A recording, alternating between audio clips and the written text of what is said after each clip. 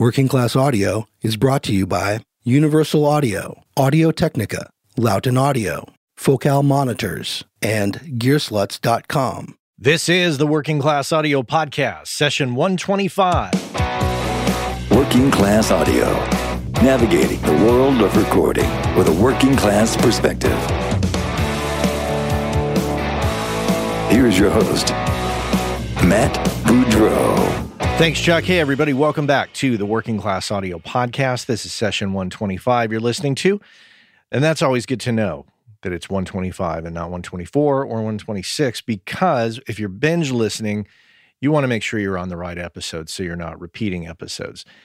And when you're fumbling with your mobile devices, which many of you are listening on, that can be frustrating depending on the interface. So I'm here to assure you, you are on 125. So welcome.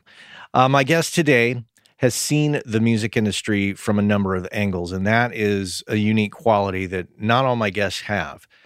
He's seen it from the perspective of the artist. He's seen it from the perspective of producer, engineer, mixer. And he's also seen it from the perspective of A&R executive, which I don't think there's any of my guests that have seen it from that perspective. And I'm talking about Mr. Michael James, who's worked with the New Radicals, Too Much Joy, Hole, L7, Maya Sharp, A.J. Croce. Of course, that's just a sampling, but you know, there's many others. So yes, Michael James coming up here on the Working Class Audio Podcast. Universal Audio, of course, is a major sponsor of the show, and I want to make sure that you are aware that they're doing a pretty cool promo right now. If you are interested in getting one of their Apollo interfaces, they will give you up to $3,500 in UAD plugins for free with your rack purchase, with your Apollo rack purchase. Runs until June 30th of 2017. So if you want to learn more, all you got to do is head on over to uaudio.com, scroll all the way down to the bottom of the page where it says Apollo Rack Dream Studio and click on Learn More. That'll give you the whole explanation of what you can buy. And this can be any combination, whether you're buying one or a couple interfaces, and it applies to their Firewire and Thunderbolt interfaces. So I'd head over there and take advantage of that before June 30th. If you're thinking about buying one of those interfaces, make sure and head on over to uaudio.com. So before we get into our interview with Michael, I want to just go on a little bit of a rant. Nothing too long, but I want to say this.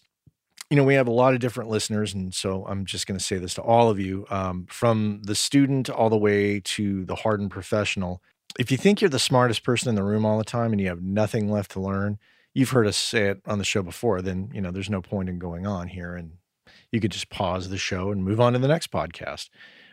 Maybe there's a podcast for smartest person in the room all the time.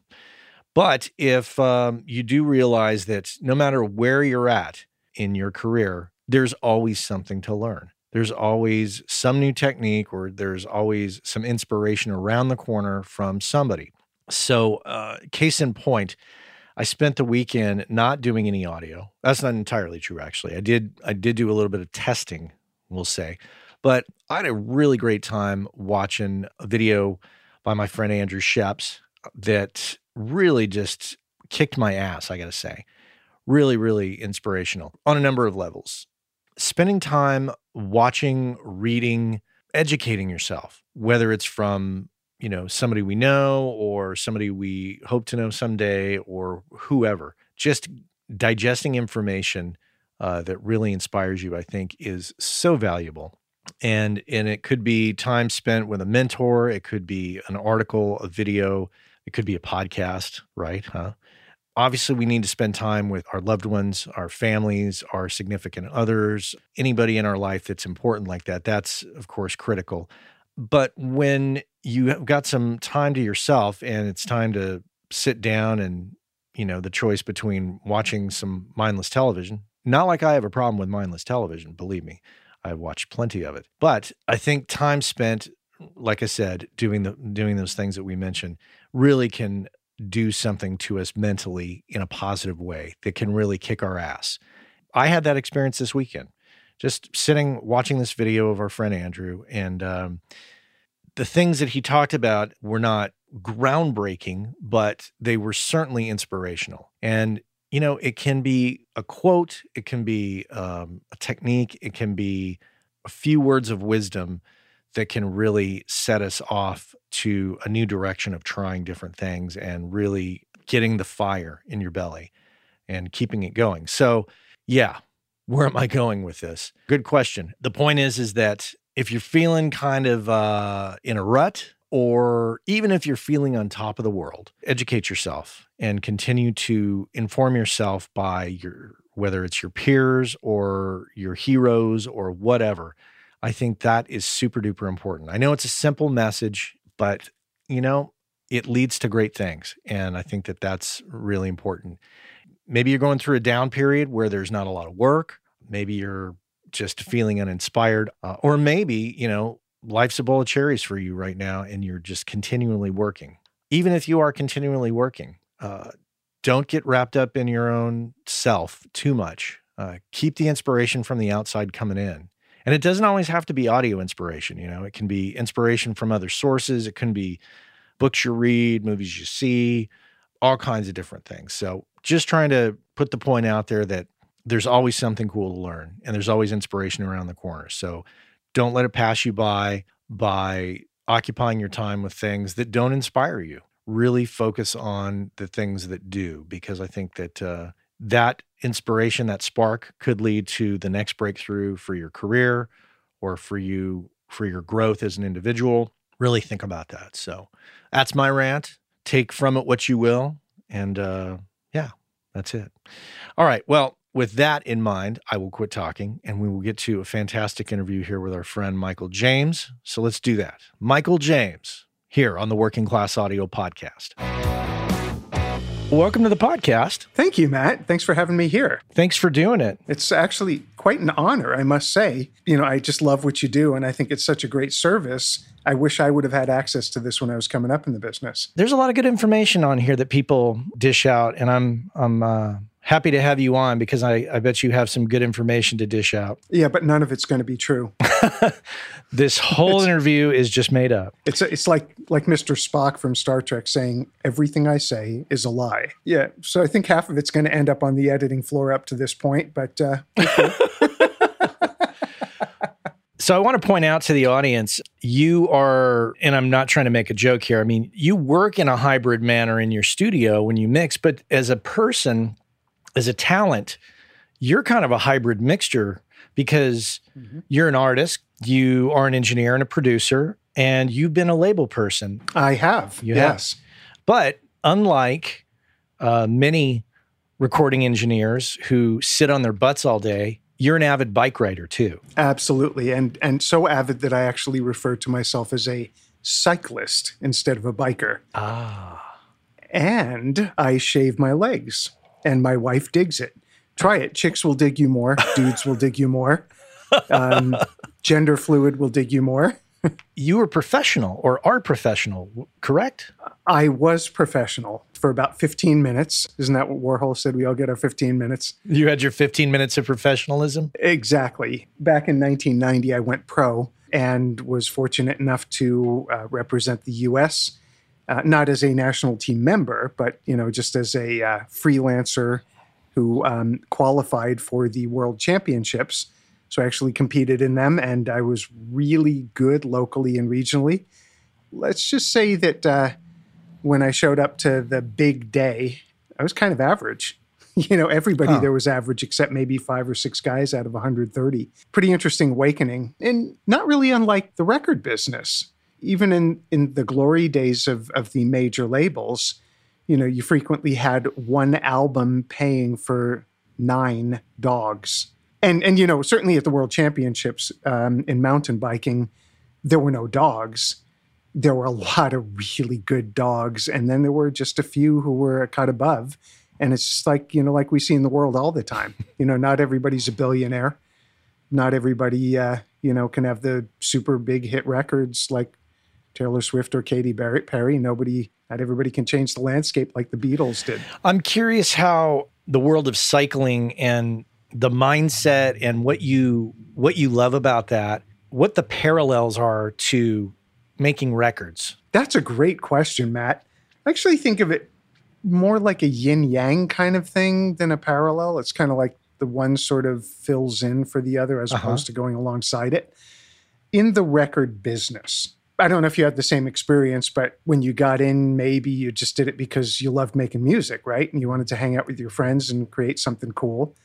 And then at some point, things change and you realize that you can make a living at it. Then you may still have the fun, but you end up getting a lot of pressure and a lot of chaos.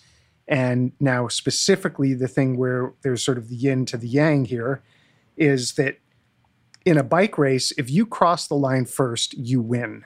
If you cross 52nd, you get 52nd place. If you cross 300th, that's the place you get, right? In the record business, you could make the greatest record of all time and you could run it past an A&R person. And if that person isn't feeling it on that day because of whatever reason, maybe, bad Wheaties, for breakfast or, they just had another deal fall through or, a spat with a lover or whatever, that can ruin your career. It can stall right there if you don't have thick skin and you're not willing to ask another person or another 100 people to take a chance on you. There's also another thing about the record business. When I went pro, it was not uncommon to work 14 to 16 hours a day at first, right? And now, I do what I got to do when I have to do it. But, the thought was always that you kind of jump right into the fast lane and it's like a conveyor belt on top of the fast lane. And if you, how do I say this? If you pause for a moment, you can fall off. And after you get up to speed there, it can be really tough to jump in.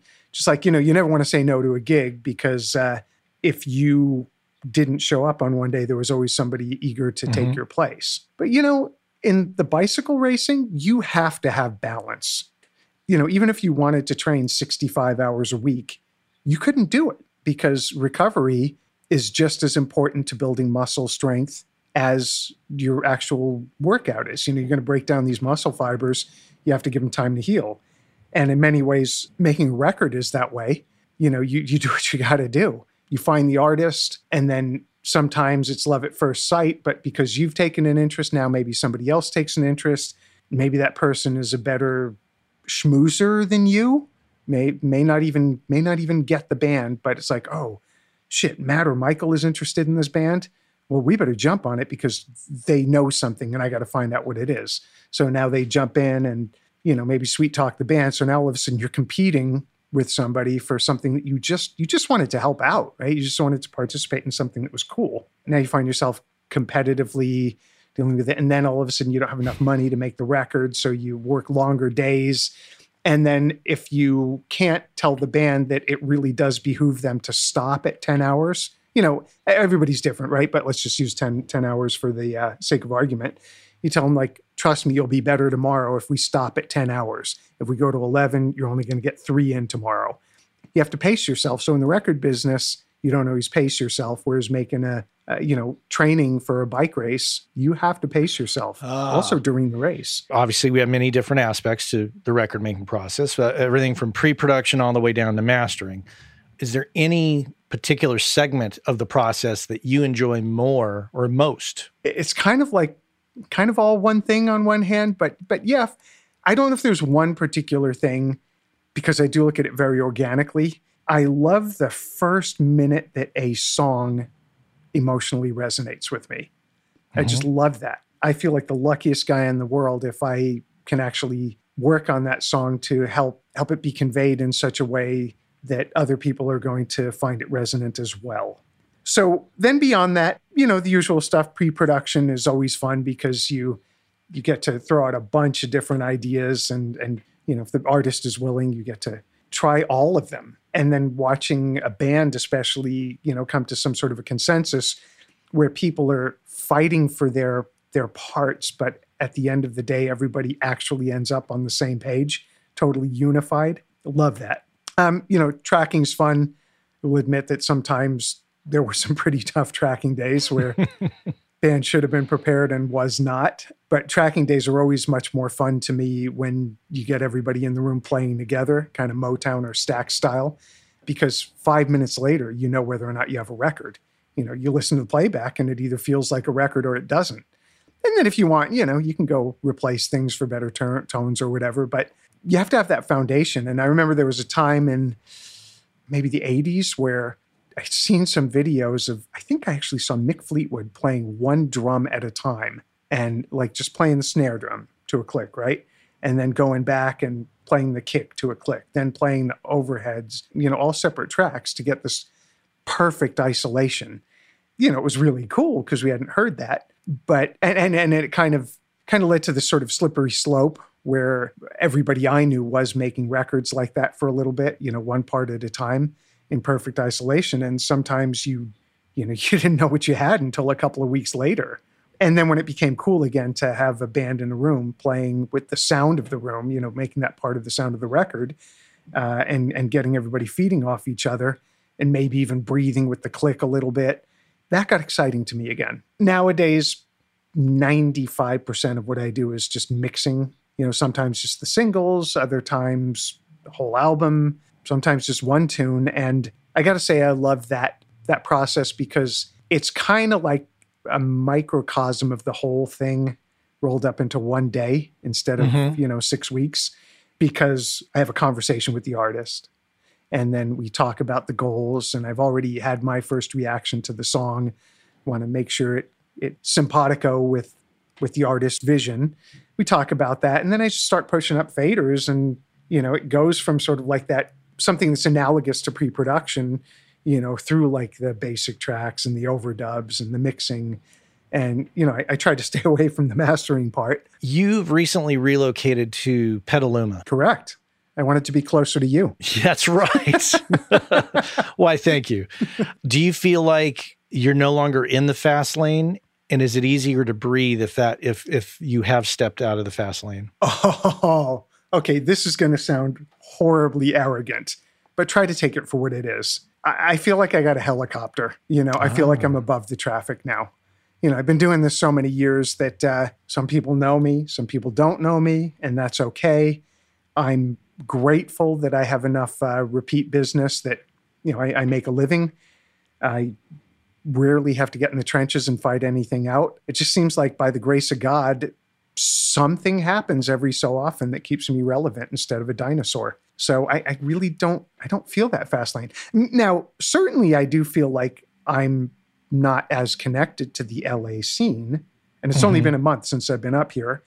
But, I kind of felt like I was immune to it anyway. I was out in Simi Valley, so I rarely wanted to get in the car and go into Hollywood or Santa Monica. But people were happy to come out to me. It's like you bring some good energy to a place and it becomes a destination. So, yeah, I feel like, as God willing, I'm going to be even better off than I was. That's good. That's good. Now, when it comes to the mixing aspect of it, do you think it's a natural inclination for engineers as they get older to track less and mix more? Yeah, well, that's again another really interesting question because tracking seems to be a luxury with everybody having a laptop and loops nowadays. Who needs to track, right? And I'm saying that facetiously. But think about it. A lot of the world-class studios have gone under. The places where you would go to get a good sound of a room. And then, I don't know what your setup is like, how much you work at home as opposed to commercial studios. But I know, when I built my mix room, there was no place to record drums unless I wanted to sit next to them. And, the whole thing about tracking, I'm just thinking about this as I'm speaking. Maybe a lot of it has to do with the lack of facilities, the lack of the dough that's flowing. In some ways I adjusted my business to reflect the way that my fee had changed. I mean, I never announced a fee change, but I mean, if anybody thinks that they really still have a fee, they're probably high or extremely lucky. Because, you can go to my, you know what I mean? It's like you can go to my website and you can look at my fees. I have 3 different tiers of fees. There's a major label fee, an indie artist fee, and then there's a sliding scale thing through Indie Pro Mix. And I actually publish them mainly because, if somebody's looking for a dirt cheap thing, they won't even, they'll know right away that like they're not going to get a $70 mix or a $200 mix or a $300 mix. That's, I'd rather do something pro bono than do that. With the fee, every case is different. So, you want a starting place, you talk about my fee. If you want me to lower the fee, give me something in return, make it exciting for me. And there are all kinds of things. I did this one deal with somebody, she was really hip. She was doing an Amy Winehouse thing. and she needed one tune mixed, and she didn't have enough money to do it. And I said, well, I really want to do this. What could you do for me? And she said, well, your Twitter site sucks. I can show you how to use it. And I was like, well, okay, that'll save some time. That's valuable. It totally is valuable. And I'm going to leave names out of it, but I talked with a number of our colleagues, at times along the way, like, hey, what kind of money are you making right now? And they're like, every day's different. One of my buddies did, in 1 week, he each day ranged from 300 at its low day to 2,500 on its high day. And the 2,500 was a major label thing where these people used to pay him 3,500. It was just really interesting. So I think with the tracking, just tying this all together, is that maybe there just isn't the same kind of funding. So maybe you're seeing more people mixing rather than tracking, because it's easier to have a home studio, whether it's $1 million studio or a $3,000 studio, where if you know what you're doing, you can still mix a great record. What is your reality with major labels at this point? Do you have a problem getting paid, or has that relationship changed over the years? Oh my God, it's totally changed. So first of all, I was one of those guys where I didn't have any trouble saying, I'll come pick up a check, or I'll send somebody to pick up a check or whatever. 9 times out of 10, it would actually happen. And, they were pretty good about paying me. But again, squeaky wheel gets the grease. Nowadays, major labels, I don't want to burst anybody's bubble here, but for me personally, over the last few years, the only major label records that I've mixed, I haven't even talked with the label at all. I haven't set foot in a major label office in over a year. And the work hasn't slowed down for me at all. Most of my work is indie, but usually the way that the mix comes from me is directly through the artist or the producer now. And I'm actually getting paid from the artist and producer, like even on the major label stuff. So that's nice. Yeah, I guess so. I mean, it happens pretty quick. This is a little awkward sometimes when, the label still hasn't paid the artist, and, we had a deal for me to get paid on a certain date. And, you got to work with people, because you can always get more money, but you can never get your time back or your relationship if you really blow it. So you got to help people. You were an artist at kind of a young age. Yeah. 19. Okay. So what did you learn from that experience, that all the things you went through, what have you taken from that era and applied to your era as a producer, as an engineer in dealing with artists? Again, another great question. So my hat's off to you. My experience as an artist was probably a lot different than many people, because I kind of lucked into it. So it kind of looked like the record business was going to just hand itself to me on a silver spoon. A little background, I was homeless at the time. I got a call from some junkie, I believe, who was trying to make $15. He said he was an intern at a recording studio. He'd give me 3 hours of recording time if I would give him $15. And I guess he needed a fix or something. This is 1981, I guess, something like that. So I called up a couple buddies, just thinking, man, even double live gonzo was like, 80 minutes. I don't have 3 hours of songs. Didn't realize that you had to mic everything up. I just thought you showed up and you started singing and you were good to go. And you had, 42 minutes later, you'd have a long LP, right? I had no idea. So at the end of 3 hours, we had 2 tunes done, and some guy, Ethan James, rest in peace, no relation. Ethan, owned a label, and he used to play keyboards and bass in Blue Cheer, this label. And he said, hey man, that's a great tune. Who wrote it? And everybody pointed at me. And he said, I'd like to offer you a record deal on the spot. I know this will be a hit on K-Rock. And I'm like, no, thanks. I'm a student. I was going to UCLA at the time. And I was homeless, right? But I was full scholarship student to UCLA. And he said, well, here's my card. When you get over that shit, give me a call. And I had this 7 a.m. honors chemistry class because I tested into it. And for my particular major at the time, which was psychobiology, you had to take chemistry, and there was a 2-year wait list for it. But if you tested honors, you could get the 7 a.m. class. Now, I was gigging, and I wasn't even coming home till 2 a.m., right? In Santa Monica. And, when I say home, it's like wherever I could land a sofa, right? And sometimes it was on the beach. Needless to say, it was tough to make my way up to Westwood Village for a 7 a.m. class.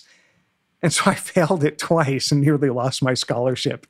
So after the second failure, I thought, hey, maybe I should do this. And I called up Ethan and I said, hey, that offer still stand? And he's like, yep, come on down, let's make a record.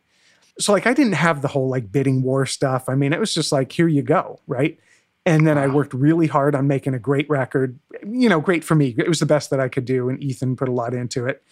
It took 2 years for it to actually come out. I remember walking on Venice Beach, and I turned a corner and I heard the last half of the song blasting off the radio. And I was like, oh my God, that's great. I sure wish I had something to eat. Where am I going to sleep tonight? Wow. So again, it was a very unusual experience, but there was a lot to glean from it. One was that if somebody wants to help you, they can help you, right? And you have to be willing to help yourself, right? Don't expect somebody to do everything for you. That's one thing. And the other thing is that, as an artist, I thought I was going to change the world with my guitar solo. It felt a little like Nigel Tufnell there. And, and then eventually, I remember actually Ethan telling me this. He's like, hey, that's a really good idea. But, one of these days you're going to look back on it and say, that was just tales of an angst-ridden youth.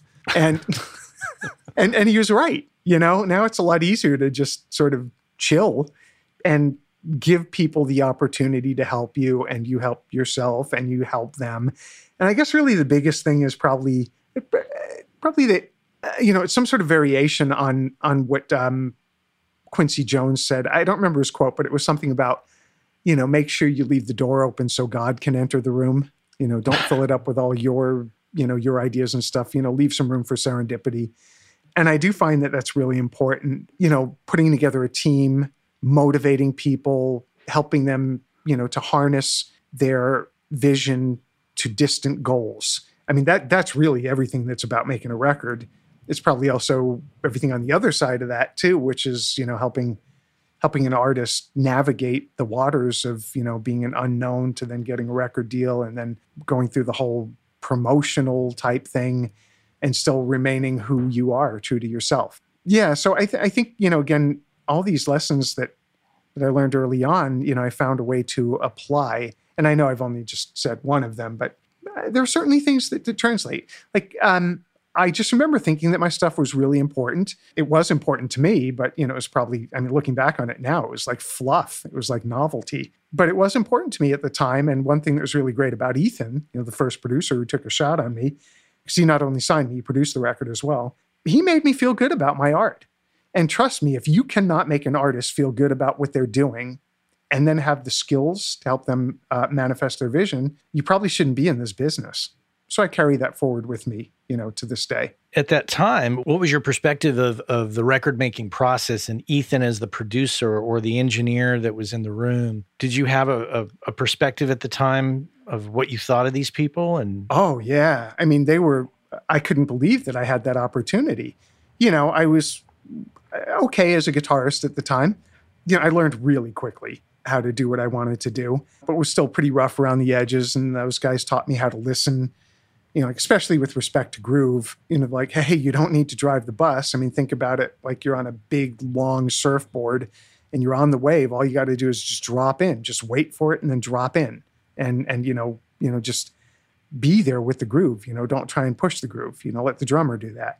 So that was a very practical thing. It probably took me 10 years to really, truly understand groove.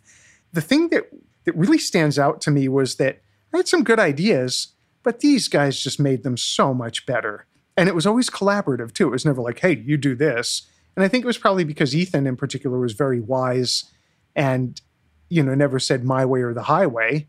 He just had a way of kind of asking me what it was that I was going to try to do. What would I want to do? And say, oh, do you mean like this or like that? And then he'd come up with these really cool keyboard parts that made my guitar part sound even better. I am a notoriously bad singer, and that album sounded pretty cool, I gotta say. I'm not sure if I'm answering your question about, what my perspective was. I'm just riffing with you and trying to get into your mindset of that time and what you thought of these guys. Really good producers, those that can communicate their ideas to the artist of what to do or what not to do That's an art. It I mean, is. how to speak to somebody. And I'll just point the finger at myself. I know that this about myself. I know that sometimes I can come off very harsh without meaning to come off harsh. Right. I'm fascinated by those who have a gentle approach to how they speak, yet they can be very effective and they can get things moving in a session. Yeah. Yeah. I've had to refine that personally over years. I don't think I've ever, well, certainly not over the last 20 or 30 years, had to fight for an idea, because I feel like no good idea is ever wasted. So instead of getting in a fight with somebody, just sort of file away that idea as a future chop and put it in the bag of tricks. That makes it a lot easier to just let go and make a 180-degree turn and try something else. I learned that I had to be a different guy for different people. Some people just want a confidant. Mm-hmm. Some people want a stern hand to rule them. Some people just want to be told what to do. They're like, I want to hit. I don't care if it sounds like Katy Perry or the Bee Gees, or Nirvana, just give me a hit. And other people are, they obsess about the panning of the hi-hat. They obsess about 1 dB of, 100 cycles on a snare drum.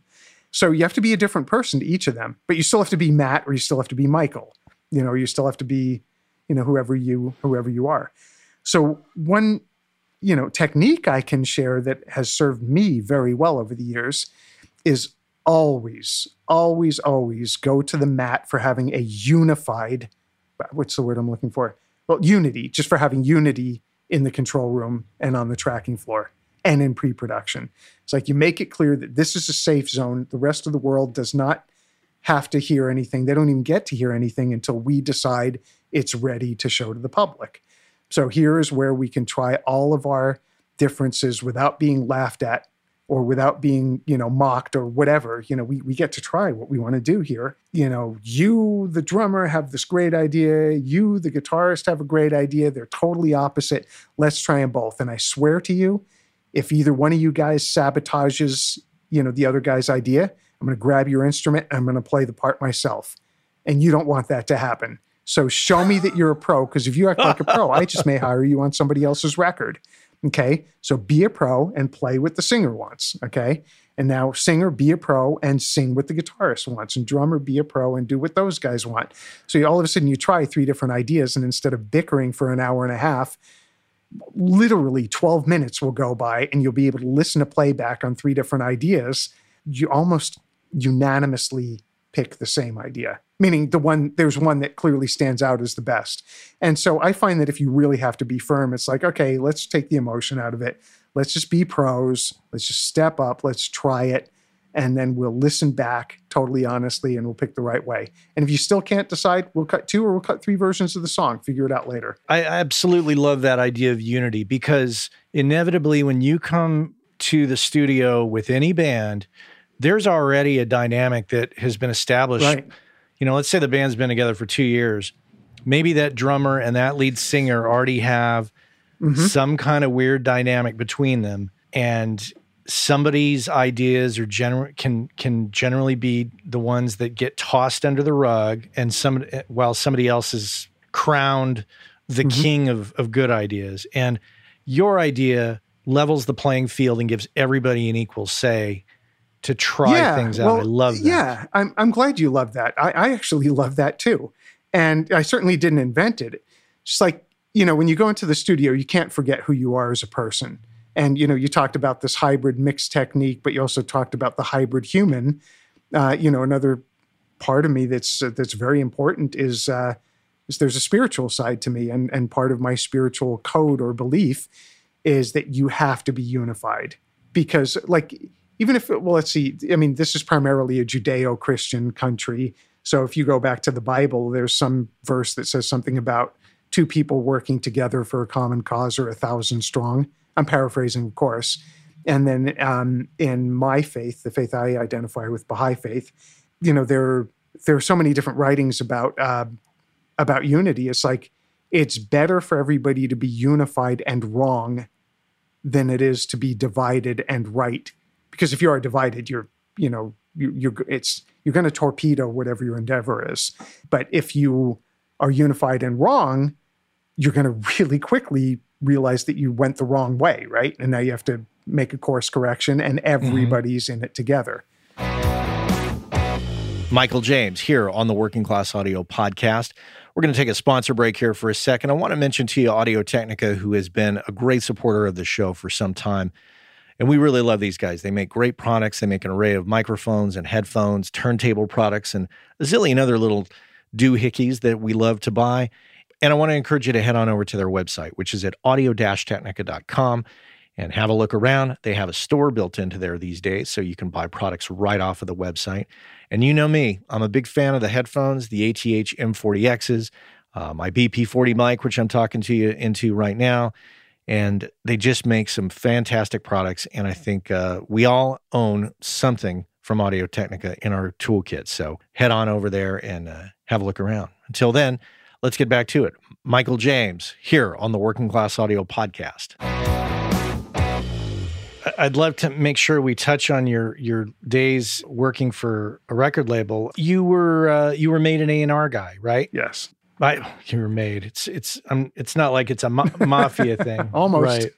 He's a made man. So you saw it from the artist perspective. You've seen it from behind the glass. What's the A&R perspective taught you? Because we're always not taught. Lawyers and A&R people are the ones that always get the shit. Mm-hmm. You know, they're the ones that are always, people bag on. So tell me about being an A&R guy. I loved it. Again, I had, just like, starting out as an artist, I had a completely different experience to most A&R people.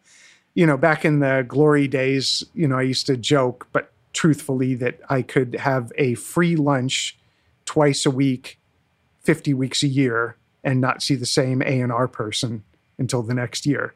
So, there was a time when we had like 100 people where I had close relationships with them, right?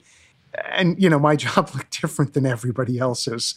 Dan Rothschild knew Jack Holzman, who was the founder of, Elektra, I think. He signed Joni Mitchell, The Doors, and, Paul, Dan's father, produced The Doors.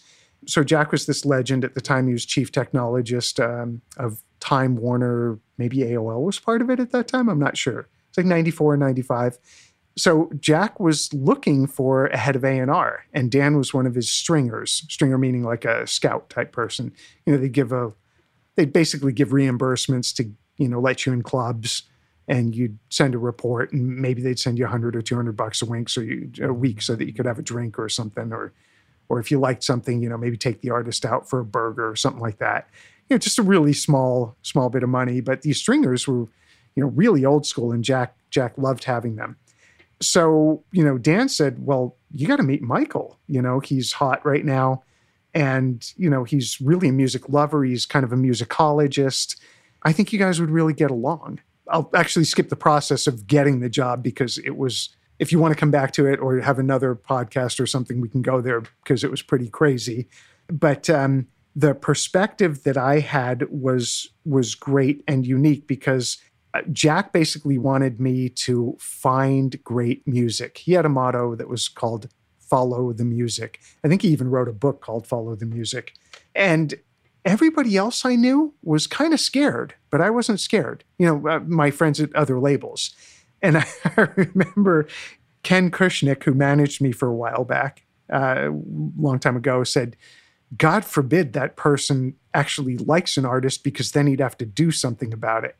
What do you mean he'd have to do something about it? What's the problem with that? And he's like, well, one failure and he could be out, right? So as long as you keep stringing people along and just organizing flights and, working with the marketing team, this, that, and the other, you can stay busy without actually having to sign a new artist. It's like, well, where's the fun in that?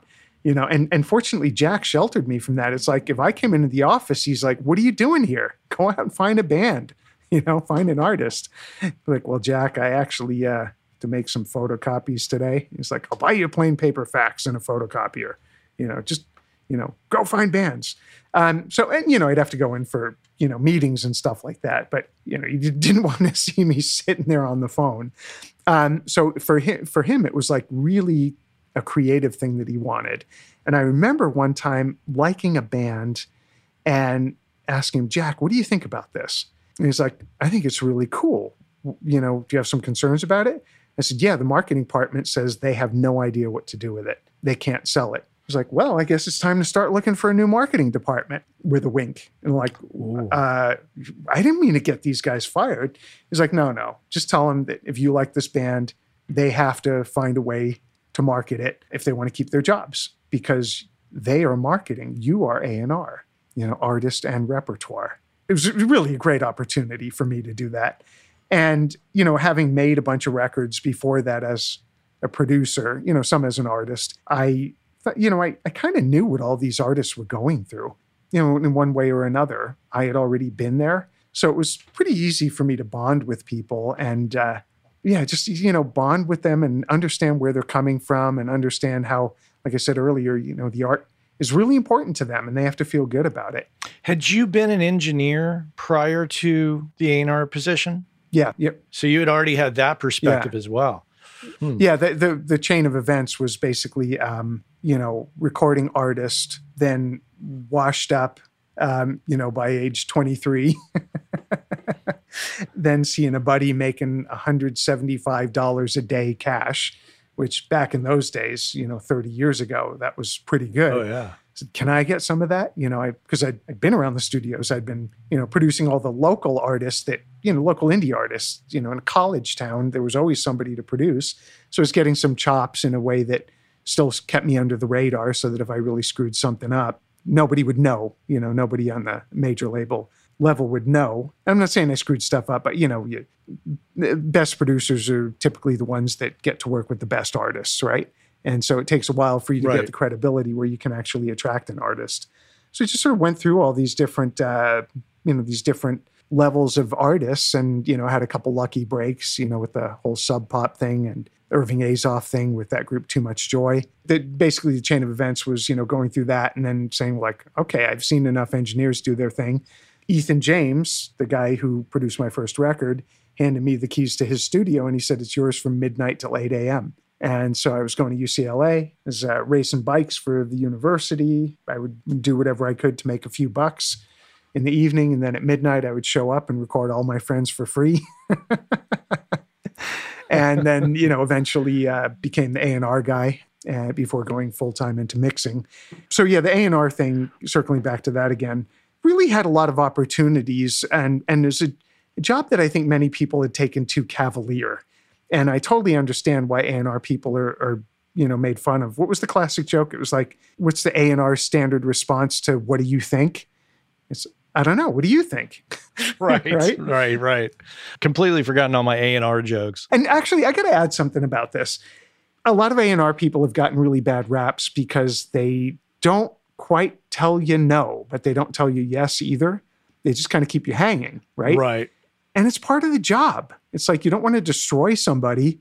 And at the same time, you don't want to give them false hope. You just try and be a little bit sober about, instead of looking at all the bad shit, you're just like, okay, well, here's one place where you guys can improve. The worst case scenario is that whole Terry Melcher and Charles Manson thing.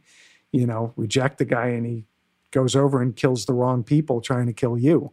The whole Helter Skelter thing. Right. Yeah. So, right. I mean, I've actually seen people go off about like, what my art could actually make you, and so you're missing a chance here by not working with me and fuck you. Yeah. So I've seen people go off. Do you ever watch Shark Tank? I've never seen it. Okay. So. Well, basically you've got people coming in front of a group of potential investors to pitch their product. Okay. And when they clearly can't answer all the questions about the money or the plan or reality, these people turn them away. And it's interesting to watch the contestants on that show just flip out like, you're really missing an opportunity here. I could make you a lot of money. And they're just like, bye. Right. Well, see, you got to be careful with that as A&R person for, not just the reason that I mentioned, but also if you want to put positivity into the world, and, I do. I mean, if I get the chance to do something good as opposed to do something bad, I'd rather go for the good. And I've seen things as simple as just smiling at a person and asking, how is your day going when I'm checking out? At the health food store or something like that. How are you doing? Wow, thanks for asking. Nobody's asked me that today. Man, I actually needed a smile. Thank you. Okay. So when you're talking with somebody, who's an entrepreneur, like on Shark Tank, or a recording artist, you know, you want to give them some sort of realistic hope. It's like, you know, just start someplace. The one thing that's good, find that one good thing and have them build off that. And be a person of your word as well. And I think, you know, try and do bold things with your life, but do them in a way that rises the tide so that all boats float higher. I'll give you an example, partially because it's a good opportunity to share a really cool story. I was new to the whole A&R thing.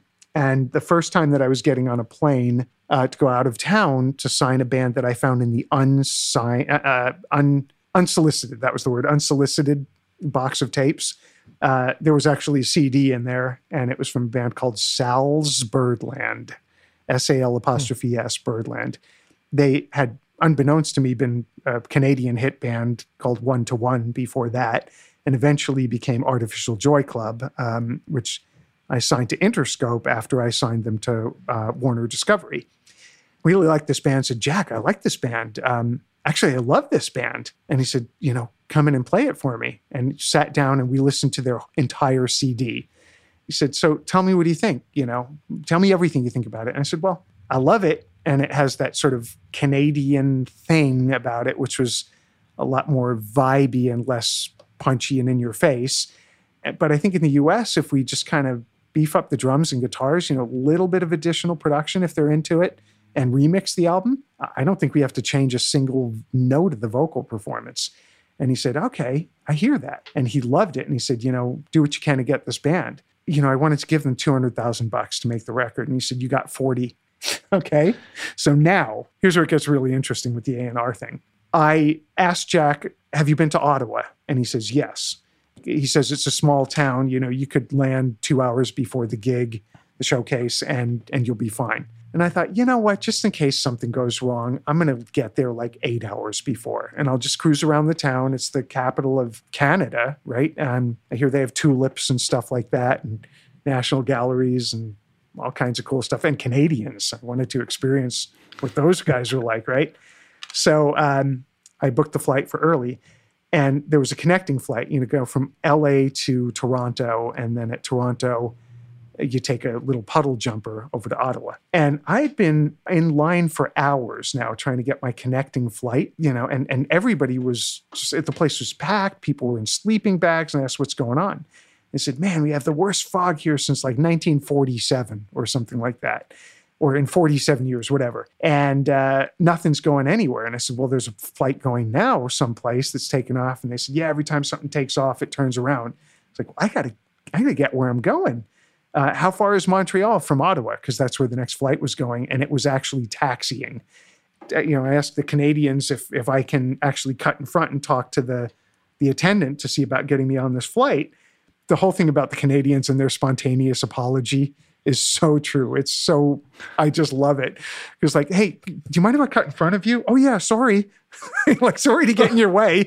It's like, no, I'm cutting in front of you. I'm the sorry one, not you. I apologize. I wonder what the Canadians listening think. Oh, well, they're probably laughing about it because I hate to generalize, but they really do have great senses of humor. But at any rate, so I go up to the attendant and say, can I get on that flight that just left? And the attendant says, yeah, we can, you know, and they actually called the flight back, which would never happen now. Okay. This is probably 1994, I'm thinking. So, they call it back, you know, I go on there. Fortunately, I was flying with only carry-on stuff. You know, I was told, you know, that I can probably hire a car. And then somebody says, well, in a blizzard, that's probably not going to happen. So I'm thinking, great, here I am I'm heading to Montreal, and I'm not going to be able to get a car to get to Ottawa. I'm going to miss the showcase. This is my first A&R assignment, and it's with Jack Holtzman. You know, I do not want to let the legend down, right? So I get on the flight. I stand up on the plane and say, hi, everybody. My name is Michael.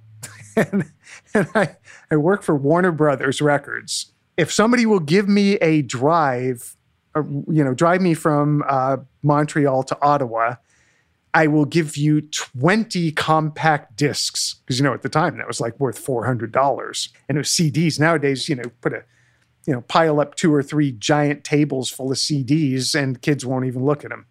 But at any rate, so I said, 20 CDs, and the whole time we're driving, I will consult with you if you want to know anything about the record business. And sure enough, one guy, 2/3 of the way back in the plane said, I have a son, who's a jazz musician. I'll give you a ride if we can bring him. And I'm like, done.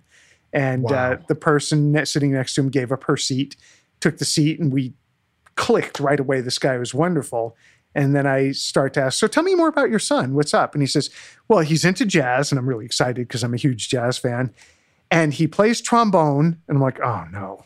What am I going to do with that? The whole consultation is going to be like, play a different instrument, dude. Right. I'm joking when I say that, but it certainly isn't the easiest place to start. So at any rate, we land there and it takes a long time. It takes like 3 3/4 hours. Finally get to the hotel as the band's gig is ending. I'm waiting for my cab. I hear the concierge saying, no, this person's not there. And I'm yelling, I'm him. Give me the phone. Let me talk. So finally the cab came. The band was waiting around after their showcase. I ended up hanging out with them, spent all night just shooting the shit. And it's like, sorry, I did give it my best effort. And, they had been through a series of disappointments. As it turns out, that was like the 4th record deal that they had at that time with a major. Well, it was about to be the 4th one, right? They'd been through 3 already. So, we were shooting the shit and I met their manager and he said, well, maybe I can put together a gig tomorrow night. So the next night we went to a steakhouse and I swear to you, there were people with arms the size of Popeye's arms, those forearms, giant things. And they're listening to this like modern rock band, we called it at the time, or alternative, something like that. Really cool band. And they're cutting steaks with these steak knives and they all have Caterpillar on their hat or John Deere. Don't give a shit about the band. As a matter of fact, I thought we were going to get beaten up every time that the manager and I would clap after a song. So we're sitting on like redwood picnic benches, because that right up at the front of the stage. I felt so bad for this band, but they were rocking. They were playing like they meant it. And so saw them and they turned out to be real. So I offered them the deal and they said, great. Now can I stay with you guys for, until the fog lifts? And I ended up spending like 3 or 4 days up there with the band because I couldn't get home. And so as soon as I get back to LA, I'd become a little bit of a legend and all the Canadian artists were calling up and saying, Michael James, is it true? Is what true? The hitchhiking through the blizzard? Hitchhiking through a blizzard. How true do you want it to be? And so, there was sort of like this whole thing there. So, but, it sounds like a tangent here, but there's actually a valuable lesson in there. If you show to any artist that you're willing to go to the mat for that artist, they will take care of you, right? And we all need to do that with the whole changing landscape and even circling back to, tracking versus mixing. And my theory that, well, maybe one of the reasons that we're doing more mixing than tracking as we age is that, we're accustomed to doing it with much bigger budgets and we just don't want to go down that rabbit hole. Let somebody else deal with it and let's clean up the mess, by mixing. So yeah, so that band, they stayed with me after I was, let's just say exited or disappeared from Warner Discovery when there was a corporate reorganization that had Sire take it over. And then I actually brought them over to Interscope and signed them there. And they had probably their best work over there. I want to talk to you about mentorship. What's your mentorship experience been over the years, being those that have mentored you? Is there a key relationship or two that have really been instrumental in shaping who you are now? Oh, yeah, definitely. So it started with Ethan James, in the music business. But even before that, there's a person you have not heard of, and I'll tell you her name, Marilyn Levine. She was a yoga instructor, vegetarian chef, psychotherapist, superwoman, like one of the first people I ever heard of who had chronic fatigue syndrome or Epstein-Barr because she was superwoman, right? Raising kids. Her husband was a guitarist who was in the diamond jewelry industry as well. I happened to be crashing on the sofa at their neighbor's place, and the neighbor wasn't available to babysit. So, the neighbor's mother said, well, get Mikey to do it. He'll babysit. The kids and I just hit it off. And the true story is because their parents would cook them eggs, but as vegans, they didn't know how to cook eggs. But I knew how to cook eggs, and the kids loved them. And they said, "Can we get them again?" And it's like, "I don't babysit." And it's like, "Well, okay, I babysit. I forgot that you get paid for it." And so eventually, when they were finalizing their divorce, they wanted a nanny. And so my first forays into the record business, where I told you I was homeless quite a bit of the time, I was sleeping on their sofa, and they eventually, made a room for me down in the basement, and I was able to get my chops up and everything. And the reason that I cite Marilyn Levine as a big mentor there was because no matter how outlandish anything that I came up with as an idea was, she always had a really grounded perspective. And she would say like, "Hey, this is good that you're talking about this, because consultation is, really a great thing that's going to ensure that you make good decisions. Look for consultation with your trusted advisors in things big and small," which, funny enough, is a Baha'i principle as well, but I didn't know it at the time. It's just that whole thing about like you don't have to be one person in a box. You can be a chef, and you can be a psychotherapist, and you can, be a yogini. She could do all those things. And so I just figured, why not? I want to race mountain bikes, and I want to race road bikes, and I want to make music. I want to make records, and I want to go to museums, and I want to hike on trails, and I want to fall passionately in love and stay married to the same woman for 100 years. I wanted to be all those things. So then, getting into the record business, obviously Ethan James, who I mentioned, was a mentor. But then the place where it really developed my work ethic was when I connected with a guy who's still like a big brother to me, a guy named Keith Wexler. And Keith, you might know as a producer for Keith Emerson, Greg Lake, ELP. He mixed the Beach Boys' Kokomo. And I remember getting a phone call from him that was hilarious. It was a voice message. And it said, "Number 2 with a bullet." And the next week it was, of course, number 1. And so, Keith used to bring me out on all kinds of crazy gigs. He taught me the studio wrap that we use for cables so they don't, tangle up. But he also had me cut my chops cut my teeth as like a monitor mixer. And if you're working with, the band was Free Flight at the time. I don't know if you remember those guys. Great sort of jazz classical amalgamation. Did a really good album produced by Stanley Clarke. But these guys were all virtuosos. And, Keith just said, "All you need to know about this job is that you're the guy with the bullseye either on his hat or on his chest, because everybody's going to be looking to you to make their shit sound right." And I remember, that's where I remember I'm not really a good lip reader, but I can always tell when somebody's saying more me. And the finger goes up, right? Hopefully the right finger, not the wrong one. Yeah. So Keith, just everything that he did was going to be done well, no matter the circumstances. And he was the Rock of Gibraltar in the middle of so many shitstorms, but you always knew like, oh, we got Keith, we got the right guy for the job. So he really helped me develop that. And I think I kind of innately had a good portion of that, but what do they say about natural talent? Sometimes you have to work really hard to bring it out. And Keith was my guy, and I hope he's listening to this because I'm eternally grateful for that. And then, along the way, there are some other people who, they don't even realize that they're mentors, but your relationship sort of turns into a thing where you guys are just buddies, but then at just the right time, somebody accidentally or inadvertently steps into a mentoring role, and then the table can turn. It can go the other way. It's a strong word to use, but, my friend Rob Chirelli and I have, we're both very confident in our skill sets. We're both really good at getting the gigs, good at balancing our lives. But, when one of us needs to really get a good down-to-earth perspective, Rob or I'll pick up the phone and call each other, and it's totally equal two-way street. I'm grateful to have him around. I want to point out that I think what's really great about your story is some people's careers they're insular. I mean, it's like records. That's it. Music business people, that's it.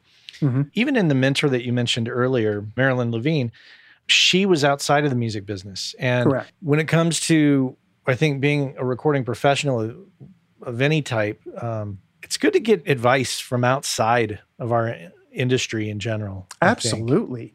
A different perspective and different activities to really give you the 30,000 foot view. Absolutely. You know, along those lines, John Lang that I was telling you about, the Kyrie and Broken Wings writer, one time I asked him about writer's block because he hadn't turned out anything in a little bit. And I said, are you worried about it? You know, because I've heard so many people having this fear of writer's block. And he said, absolutely not. I call it filling up. So what do you mean? And he said, well, you know, if you got nothing to write about, go out and live some life. Then you'll have plenty about which to write. Yeah. On that note, we just scratched the surface, I know, of a very long career that has, you know, tapped into A&R, art, being an artist, being a producer, being an engineer, and being a cyclist on top of all of that. So thank you. Matt, it's been my pleasure, and I'm looking forward to connecting with you face to face.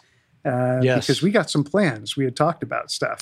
We do. We will get together and take over the world. Who gets to be Pinky and who gets to be the brain? Doesn't matter. It doesn't matter. That's right, because we're all in this thing together. That's right. All right, man. Well, you have a great evening, and I will chat with you later. Sounds good. Thank you. Thank you. Bye-bye. Michael James here on the Working Class Audio Podcast. Great perspectives, and what a career. Very interesting. Very cool. Hope you enjoyed that. We are out of time, so we, of course, have to thank our friends. And we start with Mr. Cliff Truesdell. And, of course, we have to thank Chuck Smith and Cole Williams for their help on the show. And we want to thank our sponsors, Gearslutz.com, Universal Audio, Lawton Audio, Audio-Technica, and Focal Monitors. And as usual, I appreciate the time you've spent with me. Take care.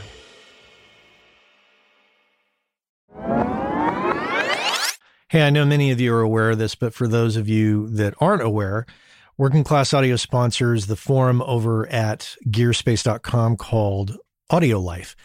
And quite simply put, it's a place where audio professionals can go to talk with other audio professionals about things other than audio gear, including life hacks, work-life balance, health and hearing loss. You know, if you want to talk with other audio professionals who can identify with what your lifestyle is like, and how it relates to things going on in the world outside of audio, this is a great place to go and check out. So head on over to gearspace.com, check out Audio Life, many of the same topics that we discuss here on the show on gearspace.com. So check that out.